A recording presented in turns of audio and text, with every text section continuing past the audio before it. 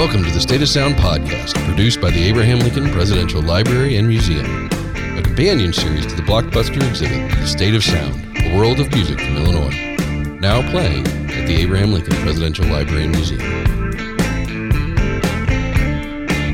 Welcome to the State of Sound podcast. I'm Lance Tawzer. Today I have the distinct pleasure of interviewing Jeff Murphy from the band Shoes live in our State of Sound studio here in the gallery. Jeff, thanks for being here. Oh, you're welcome. So the setting that we're in is a little unique.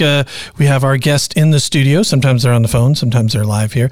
What were your initial takeaways of the exhibit? I mean, you've only had like 10 minutes to walk through it, but well, I mean, I love anything music, so of course everything is interesting to me.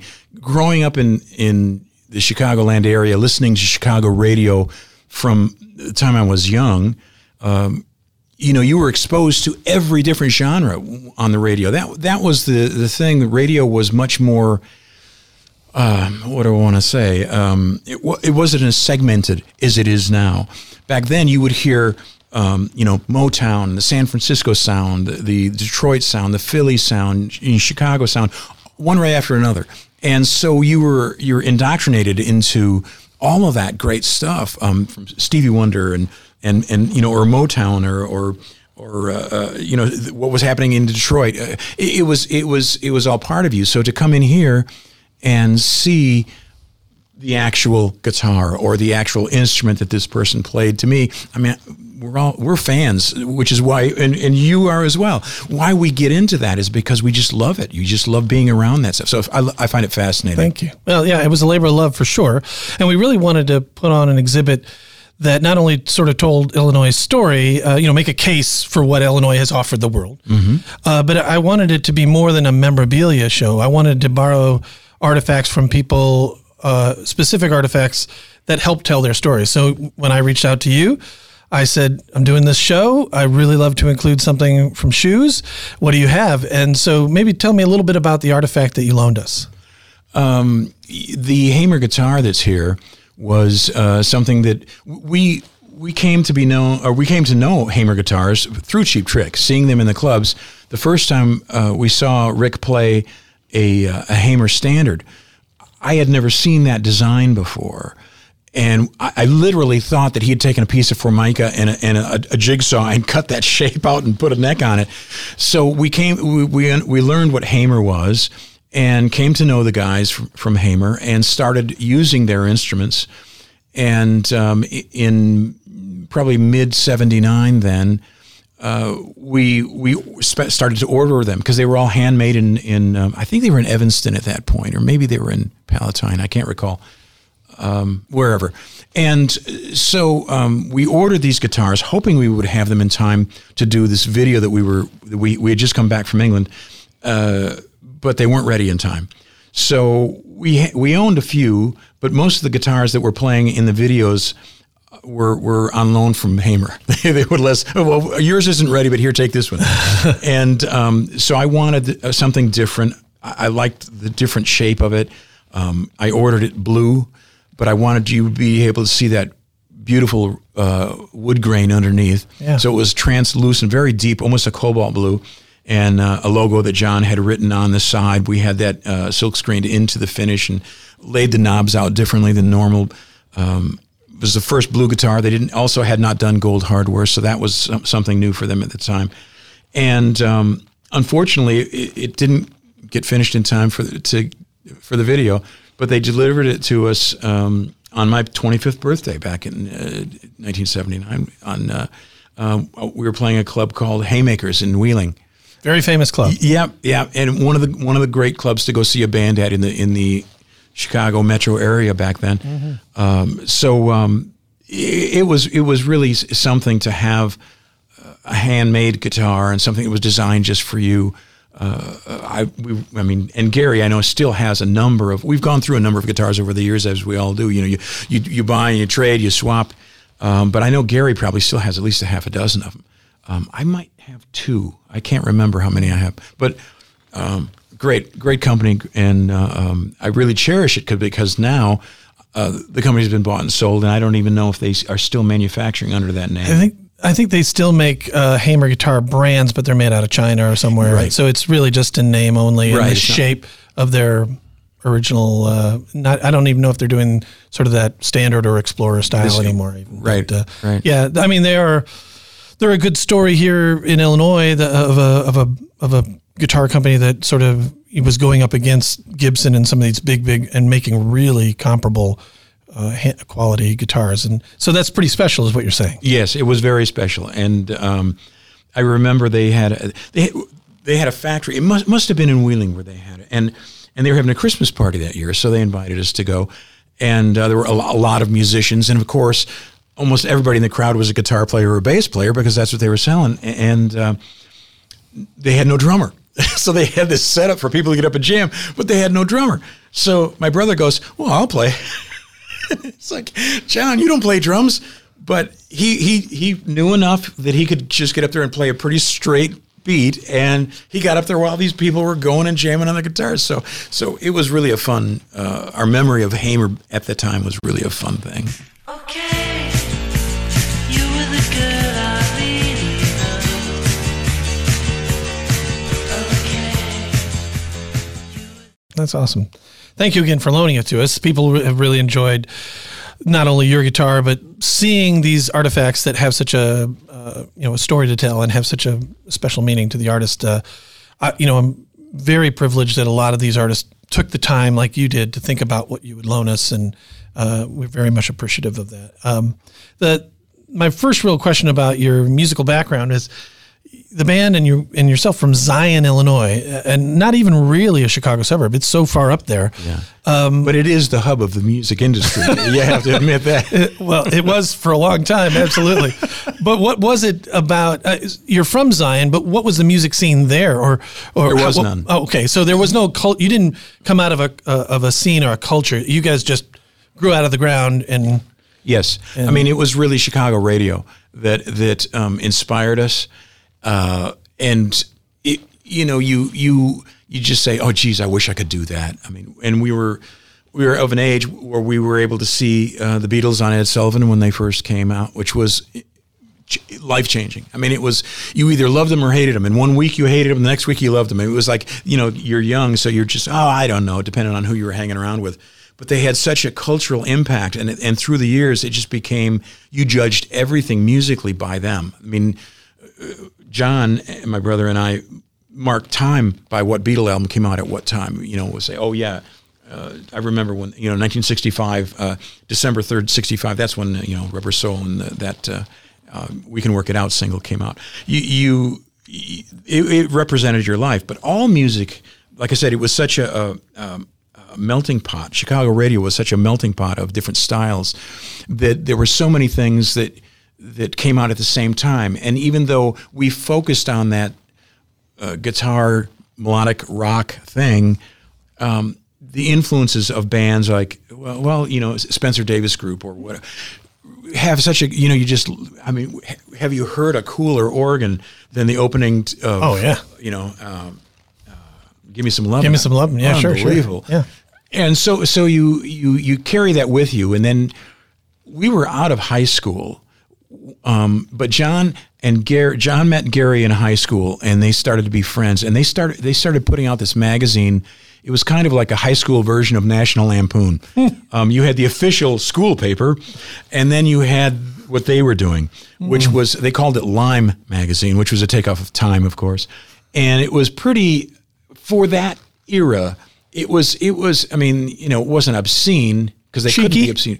Cheeky. It was cheeky. They would make fun of the faculty and personnel, and Sure. My brother was a great cartoonist, and he would draw like a cartoon of the janitor, and it was stuff like that. So there was a clique of guys in high school, the Lime Boys, as they came to be known, and I was younger. So to me, I always hung around with the older guys because that was cool. Sure. They were cool. And John and Gary had this idea to start a band called Shoes.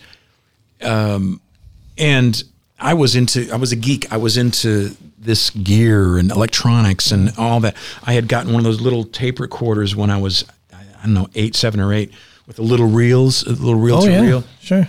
and I would record things off of TV. I just love the mechanics and the audio and all that stuff. So when TIAC introduced their first consumer level multi-track tape machine, which was the 3340, you could actually record 4 tracks in sync, where you could record something on each channel independently and have it all play together. So I ordered one, and that was our, I guess you'd say, our mentor. That gave the three of us the ability to experiment and learn and try to see if that works. Things that we would never have we're all pretty introverted when we get into a crowd. So being on stage was something that we just thought we'd never do. But recording, if you made a mistake, you just push that red button and it's gone. No one gets to hear the mistakes. Right. So we learned, and taking all those influences that we had from the past, the 20 years, 18 years, whatever it was, of music, and fusing it into what we could do, which is very limited. And we learned how to sing and write and play and record all at the same time. Yeah. All right. So bands that are comprised of siblings have, in many cases, had very and mixed results. The Kinks, famously, Oasis, of course. There have been some ones that worked out. Everly Brothers. There you go. Well, there's a classic example. Yeah. You are still in a band with your brother, your older brother. What was that sort of dynamic like? Would Gary ever get between you, or how has that all worked out? It's the structure of our band is, John is probably the most, he's kind of Switzerland, and Gary and I would usually have the strongest opinions, and it would be I don't want to say a battle of wills, because that sounds too much conflict. Right. But I mean, if he had an idea and I had an idea, we would try to meld it together. Huh. But we were always all about one thing, and that is we're in a 3-man sack race. Nobody runs faster than anybody else. There is no leader. There's no follower. We didn't want one guy driving a Volkswagen while someone else is driving a Cadillac. So when we established our publishing company, which we did, I want to say it was in 1977, it was important to us that no matter who writes the song, it all goes into one account, and which we each own a third, and it eliminates that squabbling. Right. John and I went through a tragedy when we were young. Our father, I'll say disappeared, but he really abandoned us when we were 7. I was 7, I think. John was 8. And I think that is part of what bonded us, because now, survival, it was just he and I and my mom wasn't working. She was a typical 60s housewife. Right. Didn't have a job, didn't have a car, didn't have a driver's license, and one day she lost the car because he took it, and she's got a mortgage, 2 kids, and no job. So you band together.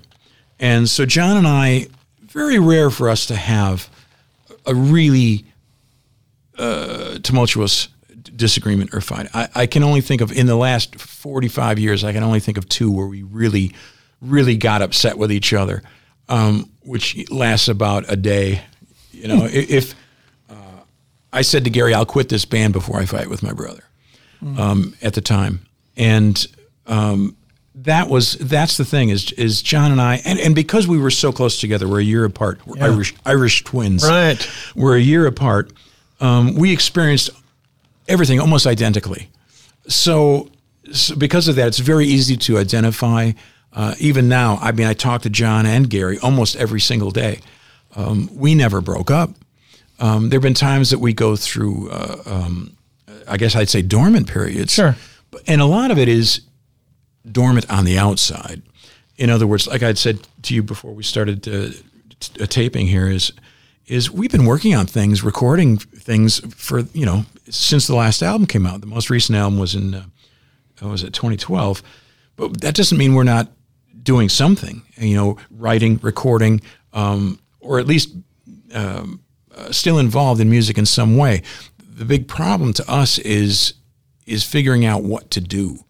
The industry, as we knew it when we got into it back in the 70s, is completely different now. It doesn't exist. All of the, I guess you would say, we would set what we called attainable goals. At first, it was, boy, if we can just get a something recorded. Then it was like if we could just get a record out. So we started pressing our own records. And then it was if we can just get a record deal. And you just keep moving that carrot on the stick farther away.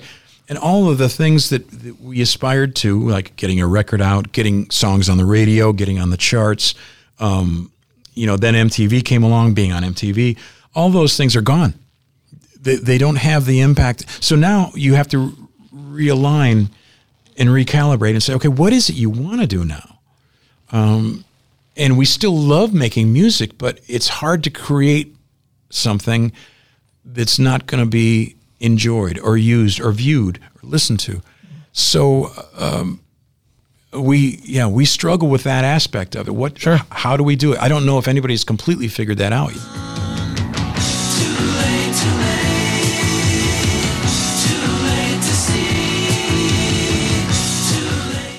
No, as you said, it's a whole new ball game, and people are making records in their bedrooms that are winning Grammys, and yay! It is quite a different scene, and it seemingly, I guess maybe the mindset before was you made a record and then you went on tour to promote that record, and nowadays people are just playing to make their money, and their music comes out willy nilly or very, it isn't that formula of record tour or whatever, or record promote or whatever it is. Like you said, there are no rules. So everyone makes their own way, and I love it when people do things different. I was listening to NPR the other day, and I heard someone say, and I don't know if this is an exact quote, but it was they were talking about Machiavelli and saying that he said something to the effect of, if you do something new or different, you will be hated for it. And I remember when we first started, there was a lot of resentment towards us because of the fact that we weren't doing it the way everyone said that you had to do it, which was you get out in the club and you play and you play and you play and you play and you establish an audience. Our approach was, if I looked at my record collection at the time, the only record I can think of that I saw the band first and then I bought the record was Cheap Trick. And that was because I started seeing them in the clubs before they had a record deal. Right. But it made sense to us, if there's what comes first, the chicken or the egg. Right. The record was it for us. Mm-hmm. That's how I got to know this great arrangement, variety of music was from hearing those records. And then I would go see them play live. And I thought, then why is it that we're supposed to go play live first? Which, like I said, we didn't have the confidence to do. And when we went on our first tour, after we signed our deal with Elektra, it was 2 of the most embarrassing weeks of my life. It was horrible. We were so green and so ignorant to things. Number one, we didn't know anyone to be in a crew. Right. And when you're touring, your crew, you live and die based on what they do. And our crew not only so we said to the record company, how do we get a crew? So they got a couple of people from A1 Audio in Los Angeles and flew them out to us. Well, they knew less than we did. We realized we weren't being given the A-listers from the company. It was, hey, who can we send to Illinois? So who was willing to come to Illinois? Yeah, right? well, and it was really cold because and this is another mistake. We started touring at the end of November, about this time of year, and it was really a cold year. And the guys get off the plane and they're wearing T-shirts and jeans. They didn't even bring coats, and it was literally, we were having temperatures in 0 degrees at the time. So every show, there was some disaster. After the very first show, we fired the sound man. He was so bad. At the first gig, we had paid all this money to get this really nice monitor system because we were trying to do these harmonies, 3-part harmonies. And at the first show, we walk up to sing the 3-part, and it was the loudest feedback I ever heard in my life. So much so that I went dizzy. Where it screws up your equilibrium. Rattled you, huh? And it blew every tweeter out of the monitors all at one time. Wham! Gone. My hearing's gone. And I was playing that Blue Hamer, I believe it was. And at soundcheck, I said to the roadie, I said, can you put some new strings on that thing? I mean, I forgot to change them. Can you change that? So he changed strings. And well, he didn't tell me he didn't know how to restring a guitar. Oh, jeez. So when I lights come on, shoes, here they are. Hit the first chord and 3 strings literally pulled off the guitar because he didn't know that he had to go around the Oh my God. the tuning peg more than a couple of times. So I'm standing with a guitar with 3 strings on it that's screaming out of tune. The monitors are blown. I'm deaf from the feedback. And I forgot to mention this. Time Magazine was doing an article about The Who, a cover story about The Who. And the sidebar article was the second generation of rock, Shoes. So they sent a writer and a photographer on the tour. Oh. They are sitting watching this disaster happen. And it was, like I said, I didn't mention, I'd recently broken up with my girlfriend, and she shows up and is sitting in the front row crying. Oh my God. So this was really a stressful night for me. It's a convergence. More than one way. So when we fired the sound guy the first night, the next night it was just day after day of these disasters. Expensive because back then you took your own PA on the road with you. Okay. So it was our gear. We weren't renting this stuff, and it was just we played a place in Indianapolis. I want to say it was the Vogue Theater, and the crew. The gear flipped on its back and rolled, and it unplugged the input cables to the power amps from the crossover, and they didn't realize it. So when they turned everything on, if you ever turn an amp on when it's grounded, it blew every high frequency speaker in the PA system before we even started the show. Wow. So when we come out, the PA system sounded like this, which was a disaster. I wore bowling shoes, which was a mistake that night because it was a wooden stage. So I'm sliding around like I'm on ice skates, and the guy for monitors, he kept saying, turn your amps down. I'll feed them to you through the monitors. Uh-huh. Turn down as quiet as you can. So we turned our amps down, and we don't play that loud anyhow. I play a high watt 50. Gary was playing Marshall 50 at the time. We had them down pretty low. Feed them to us through the monitors. We have to hear that. Right. I look over, and the microphone for Gary's amp is laying on the floor. They forgot to put it in the stand. It's laying on the floor. It was things like that. Oh, and that was the night that the bigwigs from Elektra flew in to see how the tour support was going. No. I said, I'm never going to get on stage again. This is it. I'm done. I'm not going to do this anymore. Wow. It was 2 weeks of hell. Yeah, I mean, I met you a long time ago, but even at that point in the mid 80s, you had enough of touring even by then. I think you used to have sort of an ethos about it that the amount of work that you guys put into making your record could never be recreated live. So why attempt it? Am I paraphrasing that? No, that's very, very true. I mean, again, a lot of the things that we liked. I mean, I love the Beatles since the beginning, but when things really got interesting to me was when they started to craft the albums, which was from Rubber Soul on. Right. Sgt. Pepper, they never even played those songs live. And most of their stuff from that point was never performed live because they were weaving these songs together. That's the way we always built songs. So to try to recreate that live, you would have to be a cover band and say, Led Zeppelin was one of those examples that I think of how people listen to their records and they go, oh man, I love Led Zeppelin. But when I saw them live, they just didn't sound like it. Well, you got one guitar player in the band. There's one guitar, but you listen to a Led Zeppelin record, there might be 4 guitar parts going on at the same time, maybe 5. And that's all played by Jimmy. Right. But when he plays live then, he has to homogenize that into one guitar part. Right. That's what you do. You become a cover band for your own material and say, okay, what can I eliminate and what do I have to play to make it still sound like the song? Right, because people will say, if they love the record, they will compare it to your live show no matter what. You're held to a very high standard when you say. Yeah.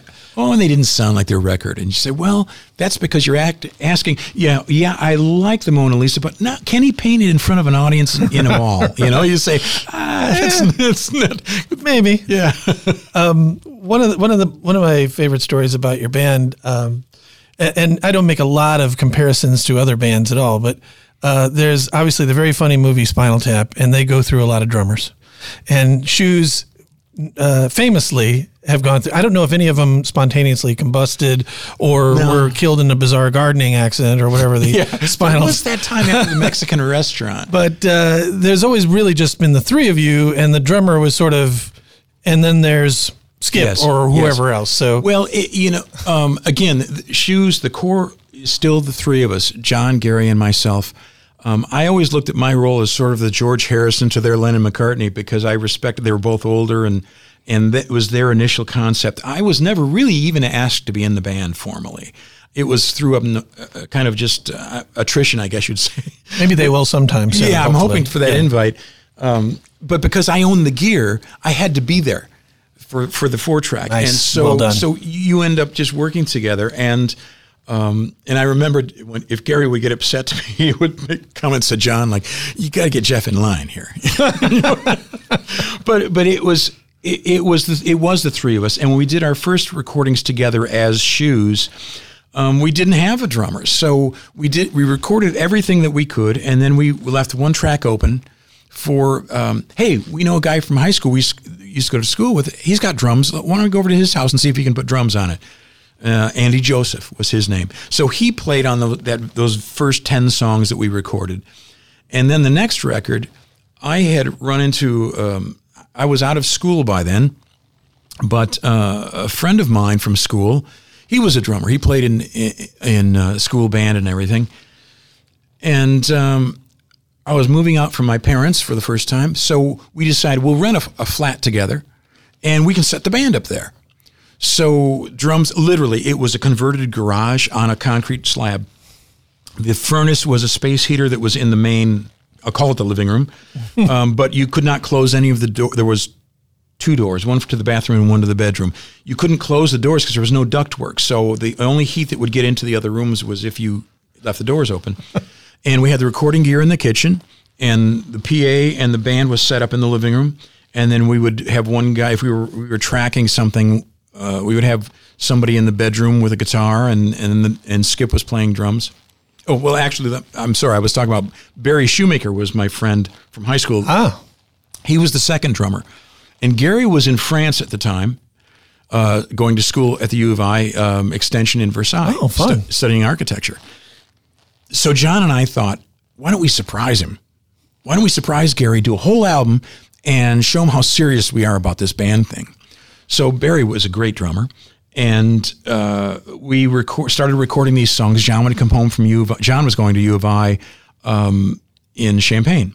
So he would come home on spring break, and we would record his stuff, and then I would work on stuff on my own, and then he would come and put bass and stuff on it. And Barry played drums on that. And Barry, like I said, had been in that junior high and high school band, and he said, "Oh yeah, we recorded an album." And I said, "What?" And he showed me this record that, like the Central Junior High Marching Band. And at that moment, it dawned on me, you don't have to be part of Capitol or CBS or Warner Brothers to have a record. You can go to a pressing plant and get records made. Yeah. So I called. I think there were 2 pressing plants in Chicago at the time. And Rainbow and I can't remember. I don't remember what they were called. Yeah. Go ahead. And so I called them up, and we said, let's press up some records and send one to Gary. It'll freak him out because he's in France. He doesn't know any of this. And there was a postal strike going on in France at the time, so mail was very intermittent. And we wouldn't hear from him for weeks or months at a time. And John would write back John and Gary would exchange these letters back and forth, and they were both very good caricature drawings. They would draw these pictures of Shoes on stage in front of a throng of thousands, this total pipe dream thing. And we couldn't get the records made in time, pressed up in time to surprise Gary, but we sent him a cassette. And a friend of mine printed the local newspaper in Zion. And so I had the idea and convinced him to let me come in, because I was learning how to print for a living. That's what I was kind of working in a factory, a printing shop. And we snuck in one night, and I created this whole sub-newspaper, and it was all about Shoes, like this musical phenomenon coming from Zion. And it was just all this crap that it was untrue. Wrote all these fake newsletters and fan letters and talking about this big show that was going to happen when Gary got back from France. And we knew Gary got the newspaper delivered to him in France. So we found his subscription, and I inserted that page, or it was actually, I think it was a 12-page section, that inserted that section into his copy of the Zion Benton News. And he said, it was perfect. He said he got on the bus, you picture in your mind, he gets on the bus, he's standing there, he tosses this thing under his arm, and he got this cassette tape. He's like, what? And he didn't think it was us. He thought we were pulling his leg when we gave him the first, what became One of Versailles. So we were always doing things like that back and forth. We played when Gary came back, then we recorded something with Barry and as the drummer called Bazooka. That was the next album. Right. And then we played our first ever show at the Brat Stop in Kenosha, right, in 1976. Brat Stop, yeah. Yeah. And after that show, the drummer's girlfriend wasn't real keen on him being on stage. And so he, within a couple of weeks, he said, I'm not as serious about it as you guys are. I am going to move out, and you can get a different drummer. Which was, and Barry and I got along great. We never had any issues at all. So he went on. He was working at Camelot Music, and so we went on the hunt for another drummer. And Gary didn't really want to, but then he said, "Well, there's this drummer that's going out with my sister." And John went to see that band, and it was a cover band. But he said he seems solid and straightforward and not overly showy. We weren't into drum solos or spinning sticks or lighting your hair on fire. And so we had Skip come and audition, and then we drove down to Dwight, Illinois, and did our first show with Skip as the drummer there in a park pavilion.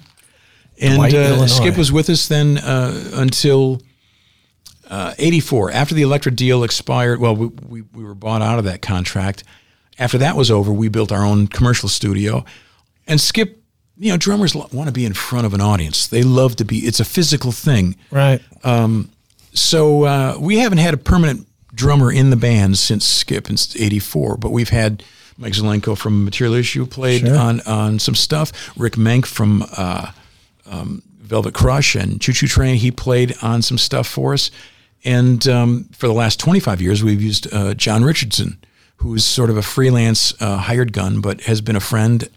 He was the younger brother of a sound man that we picked up after that really disastrous tour in 79 when everything went wrong. We found his brother as a sound man, and he saved us. He gave us confidence on the road and knew how to do things the right way. And he kept saying, "You got to hear my little brother. He's great on drums." We're like, yeah. And then he called up one time and said, he's playing at Metro. I want to say, what was the band? Warsaw? Oh, well, yeah, that's sort of an industrial band. Yeah. They were opening. They're featured in the exhibit. They were opening for them. And so I went down and we were like, oh, man, this kid can play drums. Yeah. And so we've used him ever since. That's awesome. So we have had a bevy of drummers, no doubt. None of them have exploded. That's good to know. Not to the best of my knowledge. Good to know. What do you say? Wait till tomorrow night. How can I wait? Well, you actually pick up on a couple of things. I want you to tell the story about how you got signed to Elektra, because you've told me that story probably 30 years ago now. Is it 30 years? Yeah. I can't remember. And I've told it and probably changed it over the years because I don't know if I've sensationalized it or whatever, but there's a story about where you sent your materials into at Elektra and who discovered you / got you signed. Can you walk me through that? Well, yeah, what happened was we kept doing what we discovered that record labels were sort of like lemmings or sheep, where if they think there's something valuable, they all come running, and they follow that, And we started, but when we finished the album Black Vinyl Shoes, which was also recorded in my living room on that 4-track TAC, Right. We pressed up 1,000 copies and started sending it out to the press. And the Illinois Entertainer ran the first ever review, Bill Page, and that was great. He would say, I told him, you should play it for this guy. He writes for this magazine, and he's a friend, Carrie Baker and Moira McCormick. And we came to know all these Chicago press people. And it just kept growing. And it was stupid luck, dumb luck of timing where the DIY movement was happening. Yeah, that punk rock thing. The punk rock thing. And even though our music wasn't punk rock, the ethos of recording and doing it yourself, right, we were all about that. The only thing we weren't doing was turning on people's turntables and putting the record on for them. We were pressing, manufacturing, recording, writing, singing, distributing, manufacturing. We were doing every aspect of it out of my living room. So these people started smelling around. We started getting press from, there's a magazine out of California called Bomp, which is run by an entrepreneur called Greg Shaw. And Greg and his wife, Susie Shaw. And they flew in to see us play, bought every copy that we had left of Black Vinyl Shoes to send overseas, and wanted us to record for his label a single. He said, the song I want you to redo is Okay from Black Vinyl Shoes. Yeah. And being the democratic band that we were, like I was saying, we were all about everybody being equal. When you have a two-sided record, a single, right, you got one guy that wrote the song on one side. What do you do on side B? Who gets the other song? Right. Our solution was the other two guys write the song. So Gary and I sat down and wrote Tomorrow Night together. And so that satisfied all three songwriters appearing on one single. And then we relicensed the Black Vinyl Shoes album to a label called PVC, which was part of Gem, which was the label that broke Cheap Trick more or less. Right. Even though Cheap Trick was signed to CBS in America turned down the Budokan record. I know. And famously. Yes, and stupidly. Right. Because that's what they were about. Right. And we love those guys. Yeah. And when that happened, that record was a hit for Gem and it really broke Cheap Trick. So that gave that label credibility to us. So we licensed that. So that record, Black Vinyl Shoes, for us, had a second life then. It got reissued in 78, a year after we issued it. And that's when people really started to write about it. The New York Rocker and Trouser Press and these publications that were really starting to take hold. So people started coming around. One of those people was Seymour Stein from Sire Records. And Seymour flew in more than one occasion. I'm thinking 2 or 3 different occasions that he flew in, and we would go. He would say, Talking Heads are playing at Park West tonight. You want to go? We say, okay. So we'd go and check them out, and then he would kind of talk about, and we didn't really understand record deals. So we didn't know much about budgets or how things, when do we get paid? How do we get paid? How do we survive from January to February? Right. And so we were, I won't say negotiating, but we were learning more from Seymour. And that was in January of 79.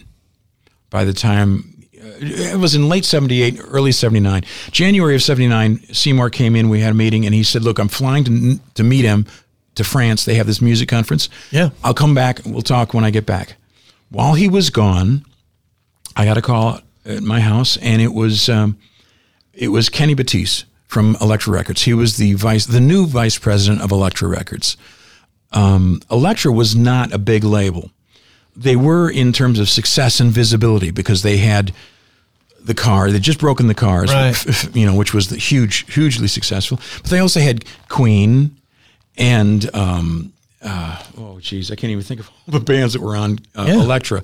Well, the Doors, of course, back in the day. Sure, back in the day. Yeah. But they were considered sort of a country club label because they might only sign 15 or 20 new acts a year.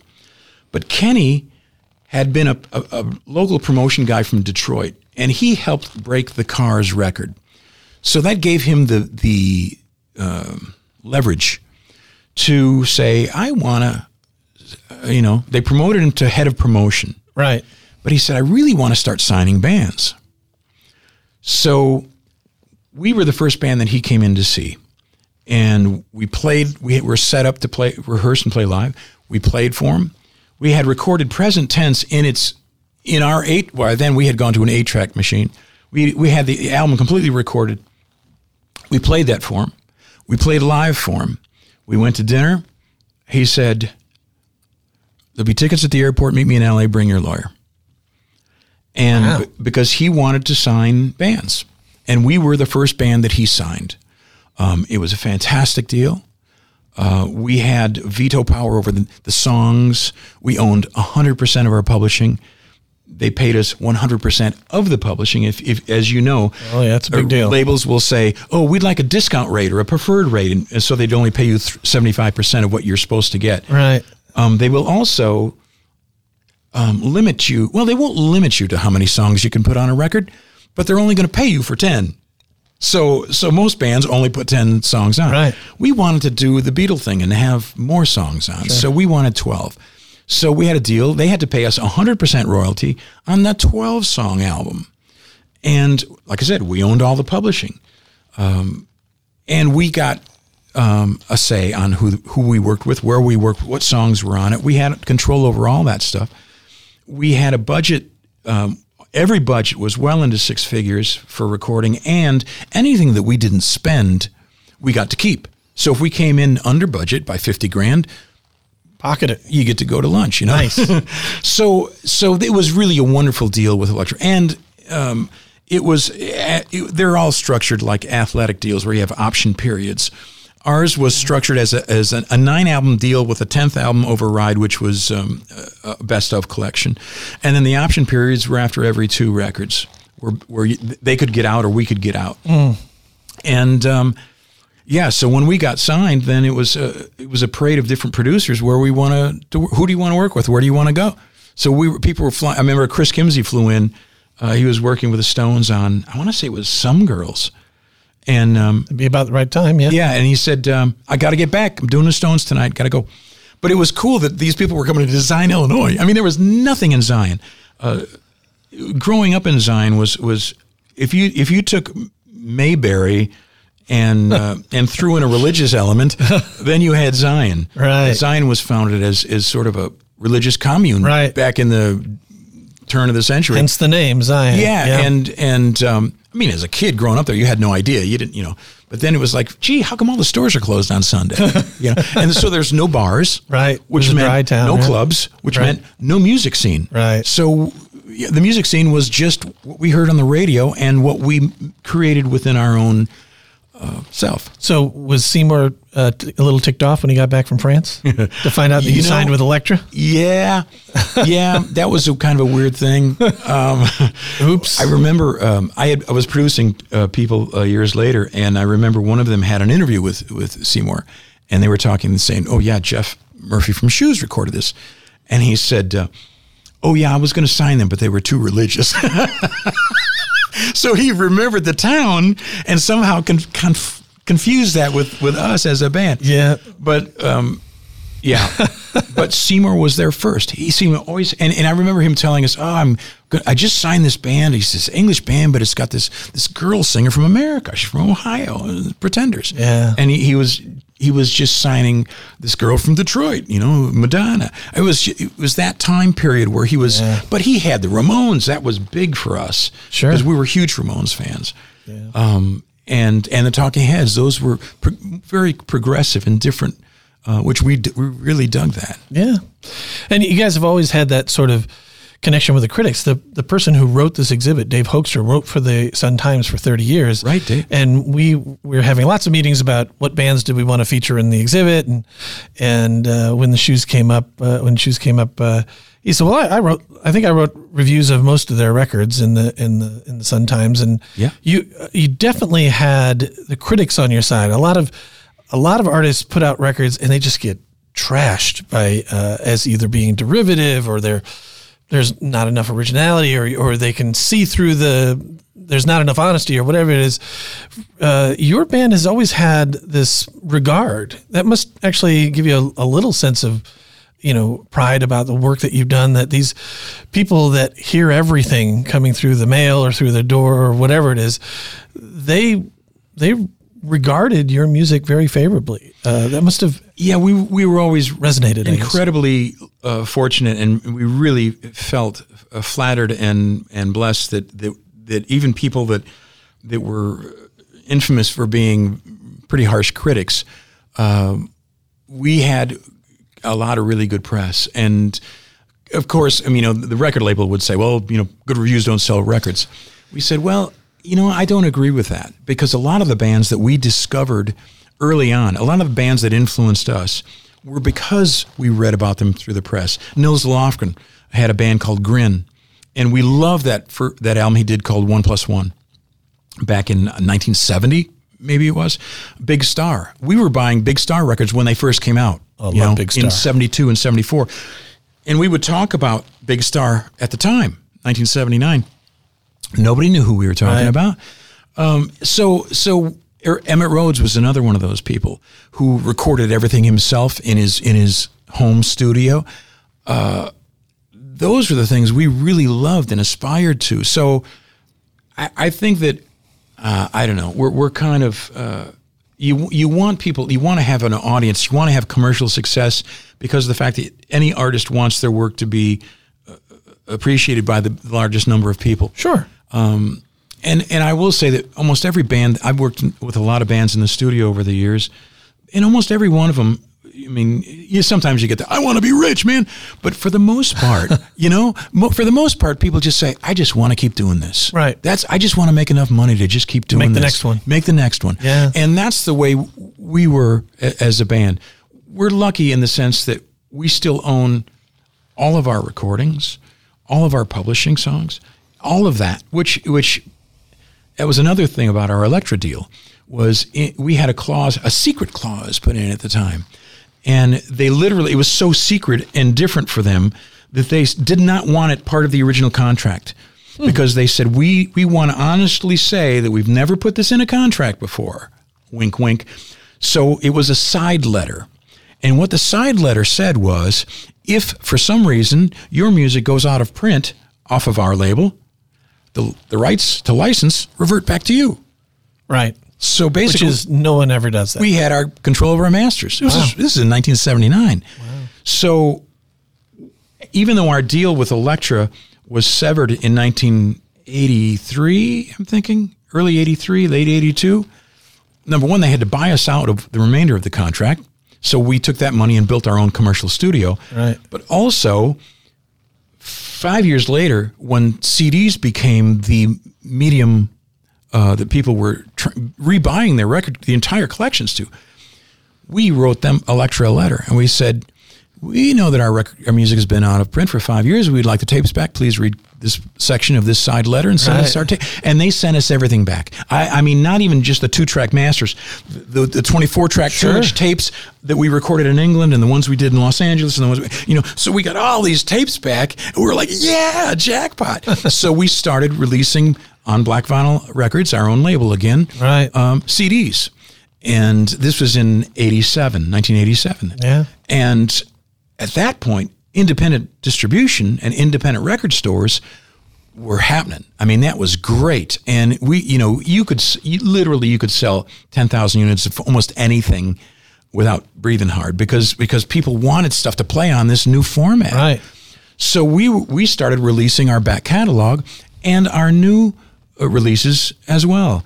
And we released for the first thing on CD from at that point. Then our studio was 16-track.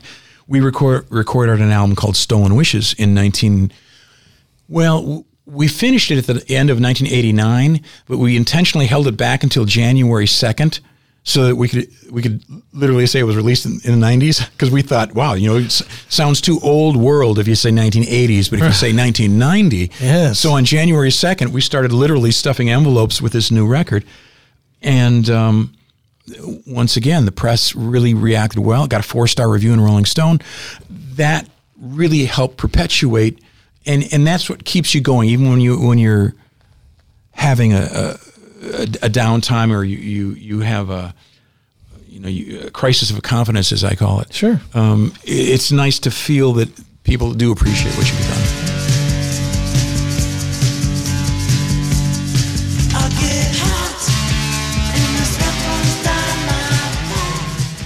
Yeah, I mean, I think your career could really be seen as having that second act that a lot of artists do not have. If you're lucky enough to get signed, that's wonderful. And I know from personal experience that just because you get signed doesn't mean much of anything. No. But the fact that you guys made these smart decisions and signed a really good deal meant that you had this opportunity for this sort of second act. Right. And so before we sort of leave the Elektra years behind and talk about your second act, the fact that you guys signed this record and started making records right at the beginning of sort of MTV and that, I mean, if someone were to sort of, I'm essentially asking you to sort of summarize a little bit about that period. We've covered the sort of disastrous live beginnings. Yeah. But how do you sort of compartmentalize in your mind with regards to what that experience was like? Because not everybody's experience is the same. And you're obviously a fairly unique. But if you were to look at the Elektra years and say, well, this is really what I take away from that, how would you kind of respond to that? You know, it was the best and the worst years of our lives. We did an interview. We did a Zoom cast recently with all of us on, and the interviewer held up the cover of different records and said, "Give me one word that defines this." And you know, you as an artist yourself, you know that people tie music to a specific time or event in their life. If it fits well in a movie, they remember that visual, which is why MTV is kind of a difficult thing, but because it locks you into an image instead of their own imagination. Sure. But to us, the best of times was the fact that we had this. I mean, we're touring the world. My God, we're doing promo tours. We're going to the coasts. We're recording. We recorded the second album. The first album we did in England with Mike Stone, who had worked with famously with Queen. And then we mixed at Trident Studio, which is where the Beatles did Hey Jude, and where Bowie did Ziggy Stardust, and T-Rex did Electric Warrior. And that's the piano that McCartney played on Hey Jude. And we're like, you know, just to be in the same room as these things. And then we recorded the second album with Fleetwood Mac's production team. We worked with Richard Dashett, who had worked on Rumors and Tusk. And we just happened, we had been in LA and we were going to see this band at the Whiskey called Great Buildings, I think they were called. But two of the guys became the Rembrandts. And so we went backstage before the band played to say hi, just to introduce ourselves. And there's a bunch of people backstage at the Whiskey, and we're all mingling and talking. And I looked over and I recognized Richard sitting in a chair. And we had wanted him on the first album, but he was busy doing Tusk. And so I, walked over and introduced myself, and the band started, so it was really loud. And I thought he said, "How long are you in town for?" Or no, I thought he said, "How long are you in town, or have you been in town?" And I said, "Only a couple days." When actually he'd said, "How long are you here for?" And then when I heard, I said, "Oh, we're looking for a producer." So, we're all standing around, and he was funny. We had a great sense of humor, and very important. You have to. You have to. Mike Stone, same thing. It was all about Monty Python with Mike Stone. And so when we were working with Richard, I mean, literally, we would be having lunch, and Richard would say, "Shoot me." So you go, bang, and he'd literally fall with his face into a plate of spaghetti just to make you laugh. But so he invited us out to his house. In Malibu, we went out there and partied. John wrecked his moped. Oh dear! At the first meeting, which we thought might not bode well, but Richard thought it was funny. So we started recording with Richard. So it was. I said we had these, and we worked at what became Ocean Way, but it was at then, and I think now again it's called United Western, which is where Mamas and the Papas and the Beach Boys and all these great things were done. Again, wow. So you have all these really fantastic memories of being in these places and doing these things. But then you have the downside of knowing that the reason that we had videos was because we had worked in England, and we could see video was years ahead of where America was. They had video shows. We had Midnight Special. It was still people lip syncing, acting like they're playing live. They had the old gray whistle test. They had Top of the Pops. They had all that. And they were very into videos. Yeah. Where America hadn't quite figured that out yet. So when we came home, we recorded 4 videos. We taped 4 videos in one day. Pretty straightforward band performance style videos. Yeah. Which, thank God for that, because in retrospect, it would be pretty cheesy to be, trying to be an actor. I mean, it's very uncomfortable. I'm not. None of us are comfortable in front of cameras, Right. and to be in a video of your song where you're interpreting it. Yeah. And again, it locks people into a mindset. You want Right. people to interpret in their own way. Sure. So it was great times. It was ugly at the end because partly because the MTV thing was once it happened, we would go into Elektra and say, "Come on, look at this mail. Look at this." They're saying it's no big deal. MTV's a flash in the pan. We're not gonna finance any more videos. And that was the end. So it was Short-sighted. Really short-sighted. very much so. So you make the smart deal when the Elektra when they buy you out of your Elektra deal. You use the money to build a studio, and I'm assuming the idea was to use it to record your own stuff, but also to make some money. And you begin to attract bands from the Chicago area and others. I'm kind of telling your story for you. Why don't you jump in and take it from there? It was actually, it wasn't even, the thought of recording other bands wasn't really thought of initially. Oh. We built it as our own studio. Again, being Beatle fans, like the Beatles built their studio in the basement of Apple. We thought, let's build our own place, because we always had a studio. I mean, that was before there was a band. We had something to record on. Right. So we needed to have that clubhouse. We needed to have that central point of getting together. So we built initially a 16-track studio, not far from where Gary and I lived in the same apartment complex, and it was very, very close by.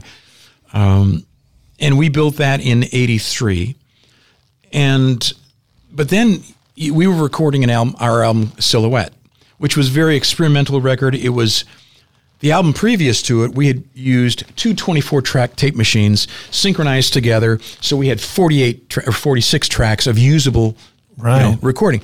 Now we went to 16-track, so it was a different mindset. We had to think differently. Okay, we got to pare down. We have to, get creative.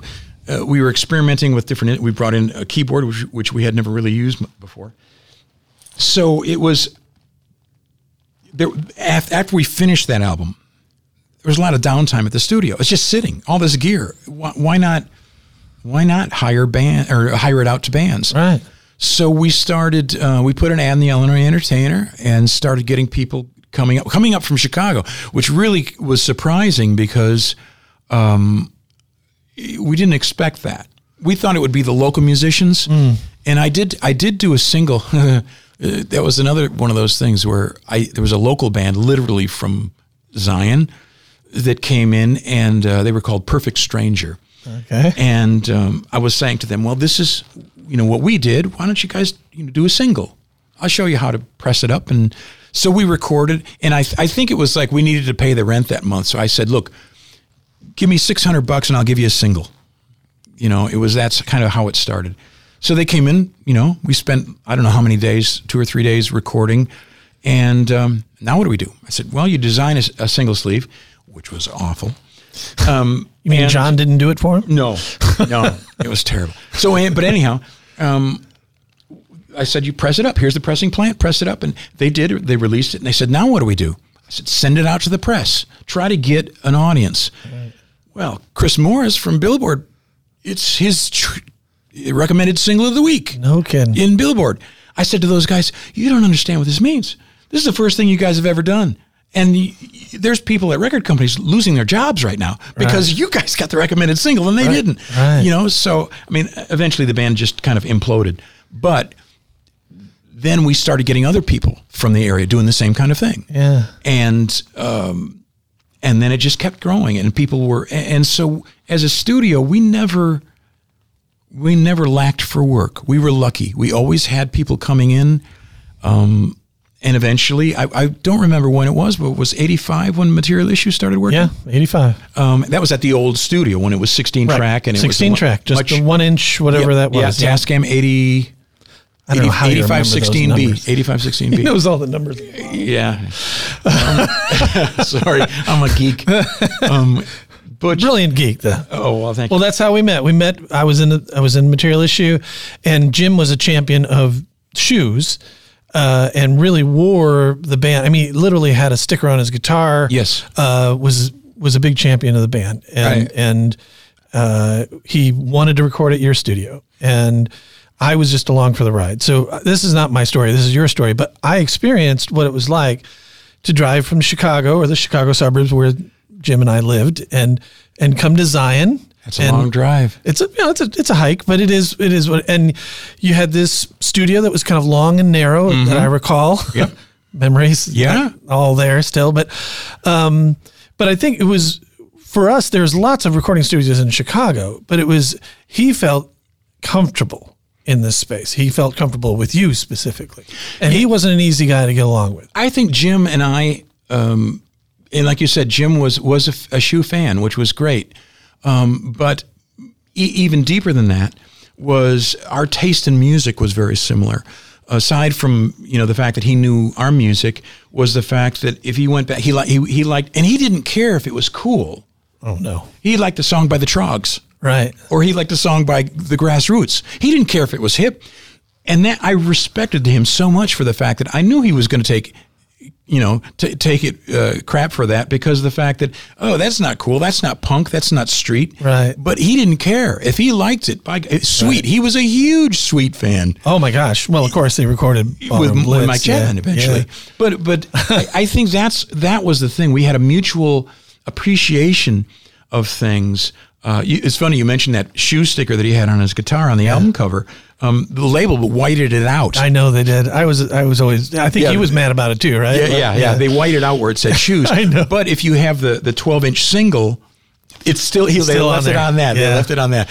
But that was the thing. And Jim was a great salesman for the studio, because you know how Jim was. If Jim was into it, it was the coolest thing in the world. Absolutely. So Jim advertised for us just to his musician friends. Sure. And would say, you guys got to go up and work with Jeff up at everybody in town. He was this type of person who really wanted to be a part of that community. And even though he was making pretty much straight ahead poppy music, he wanted to be a part of that alternative scene or that punk scene or whatever. He wanted that credibility. Famously, one of the covers that Materialist did when I was in the band was Ruby Don't Take Your Love to Town by Kenny Rogers, in sort of a punk rock way. And I think we only know 2/3 of the song. We kind of, there was a bit that we just, He did the Boxer that way too. He did the Boxer the same way, yeah. He knew about 4 lines of the song and then we truncated versions, yes. Yeah. So he was a good, but you then tapped into this, this scene, and artists started to come to Zion, and the studio kind of came, kind of a business. What was that? What was that like? It became, I that's all I did then, besides shoes and producing other people. And it started to get, for me, what I had said to you earlier today was that when I worked with a band, I would do everything I could to make it sound like a record. That's what they always say, make it sound like a record, right? Whatever that is. So regardless of how prolific they were or how much money they had, I always tried to make, and that's part of the problem that we had with the studio, was I could never let it go. I couldn't just bring in some guy that was training and have him fill the hours from 2 o'clock to 6 o'clock in the morning, because I wanted the reputation of the studio to be consistent, and I wanted everyone to get the best possible, and I couldn't let go of the studio to do that. So if I wasn't there, no one was, working. So, but Jim would talk to these people, and I would get all these bands that would come in and work, and I loved it. And like you said, it wasn't.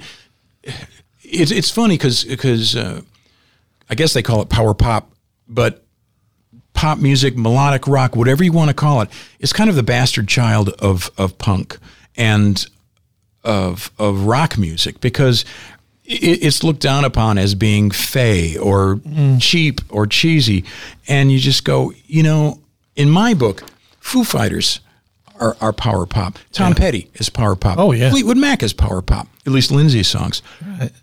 So to me, it's a very wide shovel. And like I had said earlier, the Beatles, you take Helter Skelter, that wouldn't really fit into most people's definition of power pop. No. And neither would the song Yesterday or Blackbird. But Blackbird and Helter Skelter appear on the same album. That is that's the problem with, I guess you would say, definitions. Sure, categories. Categories. This is the pigeonhole that nobody neatly fits into it, because then if they do, it's boring. They float in and out of it. The last album that we did Ignition. Yeah. I don't want to say the last because it makes it sound like we're not going to do another. But a most recent album that we did, we had a song on there, which was the last song we recorded for the album, was called Hot Mess. Yeah, which is a rock too. It was fun. We had Wait, so who's much singing fun. that one? Is that you? It depends. John's singing the verse. You and guys I'm- are known for your sort of schoolboy, and whoever's singing that is I'm singing the chorus. that right? Oh Yeah. man, I'm singing the chorus. It's hardcore. And Yeah. John's singing harmony. And and it was one of those things where we're literally, the album was done. We had 14 songs ready. And then Gary goes, look, I know we don't need another song, but I got these chords. What do you think? And he had done some chords to a drum track. And I said, plug me in. I know what I'm going to do. And literally, he plugged me in. I heard in my head what I wanted to play. And as I'm sitting in the control room, and we had the amp, the head in the control room and the amp in the other room, the bottom mic'd. And as I'm playing along, John is sitting next to me, writing lyrics and the melody. He says, I know what I'm going to sing. And it came together that quickly. And John's lyrics were filthy, but funny. And that was the whole point. He was trying to make us laugh. Right. And I came home. Lori, my wife, said when I got home at like 2 a.m, she said, you were still laughing when you got home from the studio that night. And we caught slack for that because it didn't fit into that power pop category. You said, that's more Stonesy. Right. I said, hey man, I'm as much, I grew up on the Stones as much as I did the Beatles. So that's all in there. It's just a matter of when it comes out. Gonna make a change to show you, baby, right before your very eyes. These eyes that I've seen only me. Right. And, I mean, we made a point in the exhibit that power pop as a subgenre of rock, if you want to say, Yes. was worthy of making a separate section only because I guess we're making the argument that it was sort of Midwest grown. That sort of don't bore us, get to the chorus, that super hook type stuff, that Cheap Trick Champion initially, and you guys, of course, carry the torch. You guys have had to kind of carry that label. I'm imagining at the time when you're first making your first records, you're not thinking, oh, I think this is a really good power pop tune. That term really wasn't used at the time, right? For us, it was, we want to hear more of this. This is what we love. This is what we want to hear more of. Right. I want to hear more of that paperback writer kind of, to me, that was sort of the beginning of that feel, of that kind of slightly grungy guitar, because that's 1966. And yet this cool melody, a little bit of techno craft on top of there with the slap echo and paperback writer.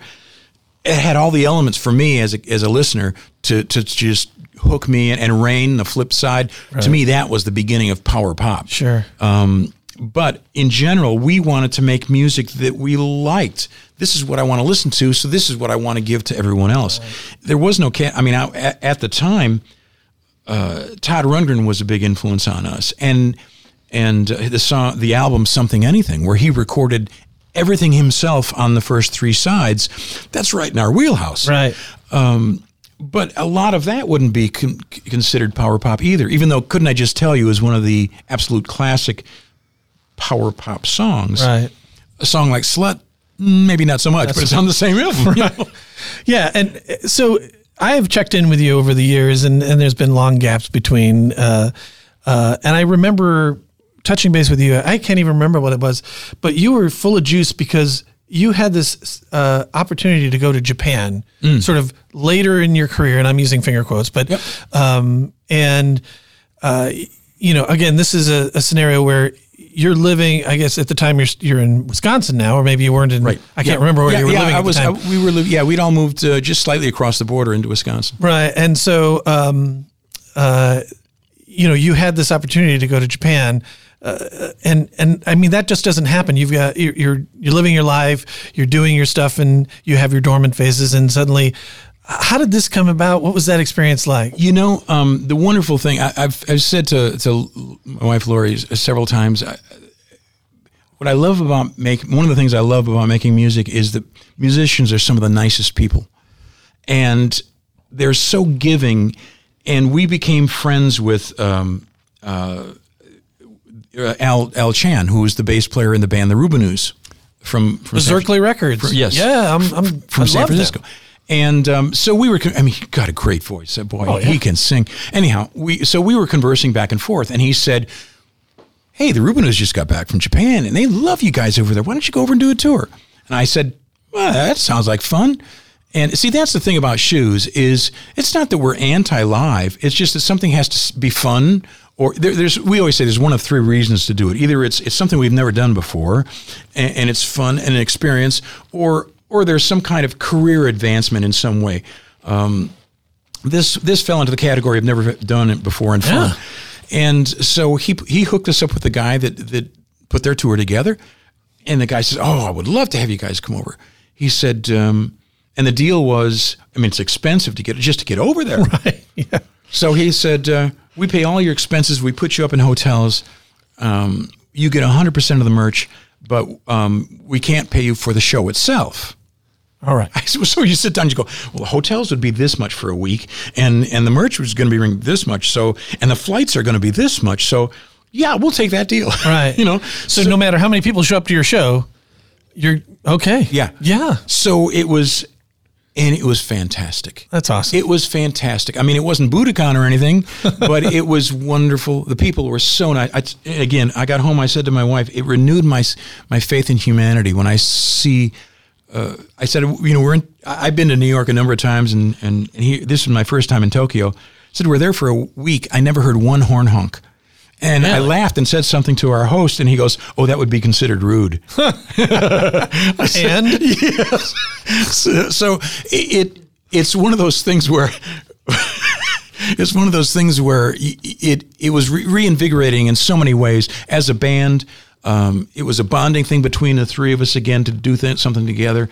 So all in all, it was just, and those are the things that happen. Even the most recent show that we did, we played at the Arcada Theater in St. Charles, which was, we don't play in Illinois that often, but, and that came up because when we had been asked to play at the 40th anniversary for the Trouser Press magazine. They were having a party a couple of years ago, and they said, "Hey, Dwight Twilley's going to headline on Friday night.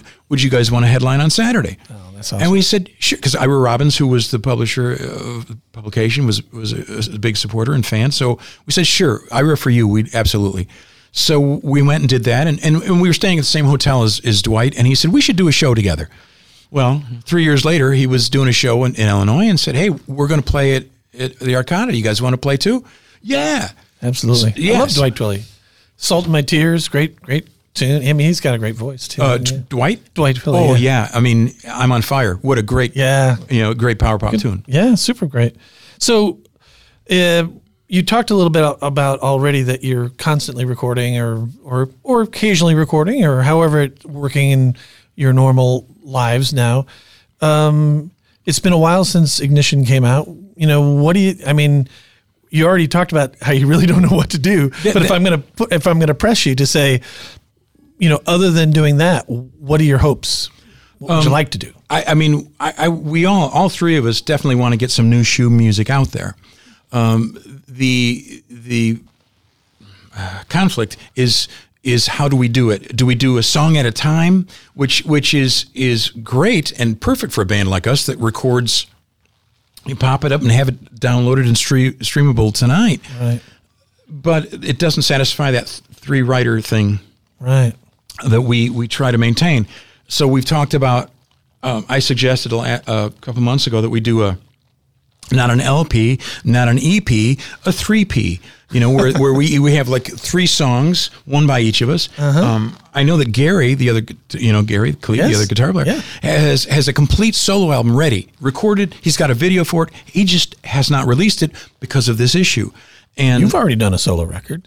I've done a solo in the past. Yeah. I did one when we sold our studio, the 24-track studio, in 2004 because we could see the digital revolution writing on the wall. Yes, we could see that. And we decided to sell, and now that gear is worth so much more money, all the analog gear we had. Oh, wow. But now you can record that stuff at home. Right. So Gary installed a studio at his house. I installed a rig at my house. And the first thing we did was a Cheap Trick song. We thought it'd be fun. We were asked to do something for a tribute album, but the album never really came to fruition. But we went ahead and did the song sort of as an experiment to see, can we record at home again? Did some files at my house. Gary did some stuff at his house. Nice. We brought it over, flew it in. I've still got flying faders at my house. I mean, I'm a tactile guy. Yeah. But and so I mixed it at home, and we released that in that was 2007. Mm-hmm. And there's one of those in there too, by the way. Awesome. It was an experiment to see, does this digital thing work? Can we do this? Can we bounce things back and forth? Yeah. And recently, there's been a lot of that going on. I mean, we've been doing tracks for other people. Matthew Sweet's bass player, when he tours, Paul Chastain and I have been doing some things together. He's in Japan. As a matter of fact, quarantined in Japan now because they're not allowing people in or out. Oh, boy. But we've been sending files back and forth and doing a couple songs. I think we've got, I don't know, maybe 2 or 3 that we've got done or close to it. And my friend Bill Kelly out in L.A., same thing. He's been sending tracks back and forth. Right. I was in Elmhurst College a couple of weeks ago recording for a friend of mine who used to be a professor at Harper College. Yeah. I would go down and speak during his Beatle class. He would have a Beatle class and ask me to talk. And he has a band called Athenor, which is sort of a kind of a sort of a 70s feel throwback folk psychedelic pop thing, which I love all that stuff. Sure. So he asked if I would sing and play. So went into Elmhurst College, the studio down in the basement. That's my alma mater, by the way. Yeah, and we recorded a couple songs. That's coming out shortly. That's fun. I just did a track, contacted from some guy from Romania who's a Shoes fan and said his mother was a big Shoes fan and turned him onto it. And now his thing was, and he said, she's died, unfortunately, in the meantime, but I want to do this as a tribute, and would you play on one of my songs? I said, sure. So he sent me some tracks and did that. Oh, that's lovely. So there have been a lot of little things going on. I re-released the book that I had written about being in England and recording that first album and the early days of Shoes. Right. It was the 40th anniversary of that recording, so I reissued that book as both an e-book and a hard copy. I released that. It's on Amazon. And last week, I don't know if you know the band, the Flash Cubes. I'm familiar, yeah. Tommy Allen just said, hey, we're going to do as a band, we're going to do a bunch of cover songs that we were influenced by. One of those songs is Tomorrow Night by Shoes. All right. Would you be up for maybe you guys doing background vocals on it or give me that guitar solo sound that you had on the original? I said, sure, send the tracks over. That'd be fun. So you're doing this all in the cloud, or they send you the files, large file transfer, or whatever it is they're doing, and Dropbox, and it all works with your software and their software somehow. Okay, yes. That's just marvelous. Yeah, and that's the great thing about digital is it allows you to do so many things that you could never do before. One thing that I just did recently, one of the guys that was on our road crew had been in a prog rock band, and I remember distinctly recording that band, and they had a song that was 20 minutes long. As you do when you're in a prog rock band. Yeah, and they were in the studio, but at the time, Lori was getting a little upset the fact that I was spending so much time in the studio. And she goes, you say you're going to be home at 6 and you don't get home till 8. I said, I'm going to try. So we made dinner plans with this other couple. I said, I will absolutely, I promise you, I will be out by 6 so we can go to dinner. Okay. Well, now I'm mixing this 20-minute song for this prog rock band, and I can look at the clock, it's 5:30, and I'm, okay. And I had to do it in one pass. It wasn't like, go back at middle section. It was like I had to remember all these moves because it was before automation and all that stuff. So I mixed this 20-minute song in one pass. I literally said, okay, that's it. Thanks, guys. Leadered the tape, cut it to them, gave them, and they walked out because I had a session the next day. Everything was going to be struck. Right. There was no way. It was like, come back tomorrow and we'll finish. It was finish it right. And so I called the guy up and I apologized. I said, look, and he says, man, I don't even remember. It sounded great to me. So you made dinner. Yeah, and I got to dinner at the same time. But it bothered me all that. I mean, that was 30 years ago. Well, thank you again for doing this, Jeff. It's been lovely to revisit some of these shared memories. But thank you, Lance. I've been a fan of Shoes forever, and it's been a big part of. It was when we set about to do this exhibit, we knew that we wanted to tell these stories, and I think part of what we want to do, if people walk in and they're not fans or they don't even know the music genre, the idea was to open their eyes a little bit. Make them feel, if they're from Illinois, give them a sense of pride. Oh my God, I never knew all these bands were from Illinois. And if they're not familiar with it, give them a discovery opportunity to go and listen to it on Spotify or however they get their music now. And And for us, I see it purely as a celebration of the music from our state. In many cases, there are music genres that don't fall into rock and roll, and that's fine because I think music is subjective, like we've been talking about. And I may very well, connect to a particular type of music, but being exposed to this type of things, I think the idea of making a little backstage journey through our space, and right now the idea was you sort of emerged the back door, and the patron experience is that actually we have a crowd noise sound effect as you leave the backstage, as if you're entering sort of life stage, and we have a big mural of a crowd greeting you as you exit this backstage space. And that was kind of what we were hoping. We were hoping that we were sort of arming these people with this story and these stories of music from Illinois to take with them, when they go. And so thank you so much for loaning us the artifact and sharing your story and being sort of a part of our exhibit. It's my pleasure. I mean, even though bands of all sorts get segmented, like we were talking about earlier, we all really are the same in the sense that we have that. You have that in your blood, that you just want to make music. You love making music. I mean, even if it's not something that you're known for, if it's more, rap or R&B or it's more Stones than Beatles, who's not going to pick up a tambourine and play along if they get the opportunity with whatever genre that you just love it as a person that appreciates music, and so it's fantastic to see it all in one location. Thank you. Thank you. This has been the State of Sound podcast produced by the Abraham Lincoln Presidential Library and Museum. To hear other episodes and more information about the exhibit, The State of Sound, A World of Music from Illinois, visit musicfromillinois.com.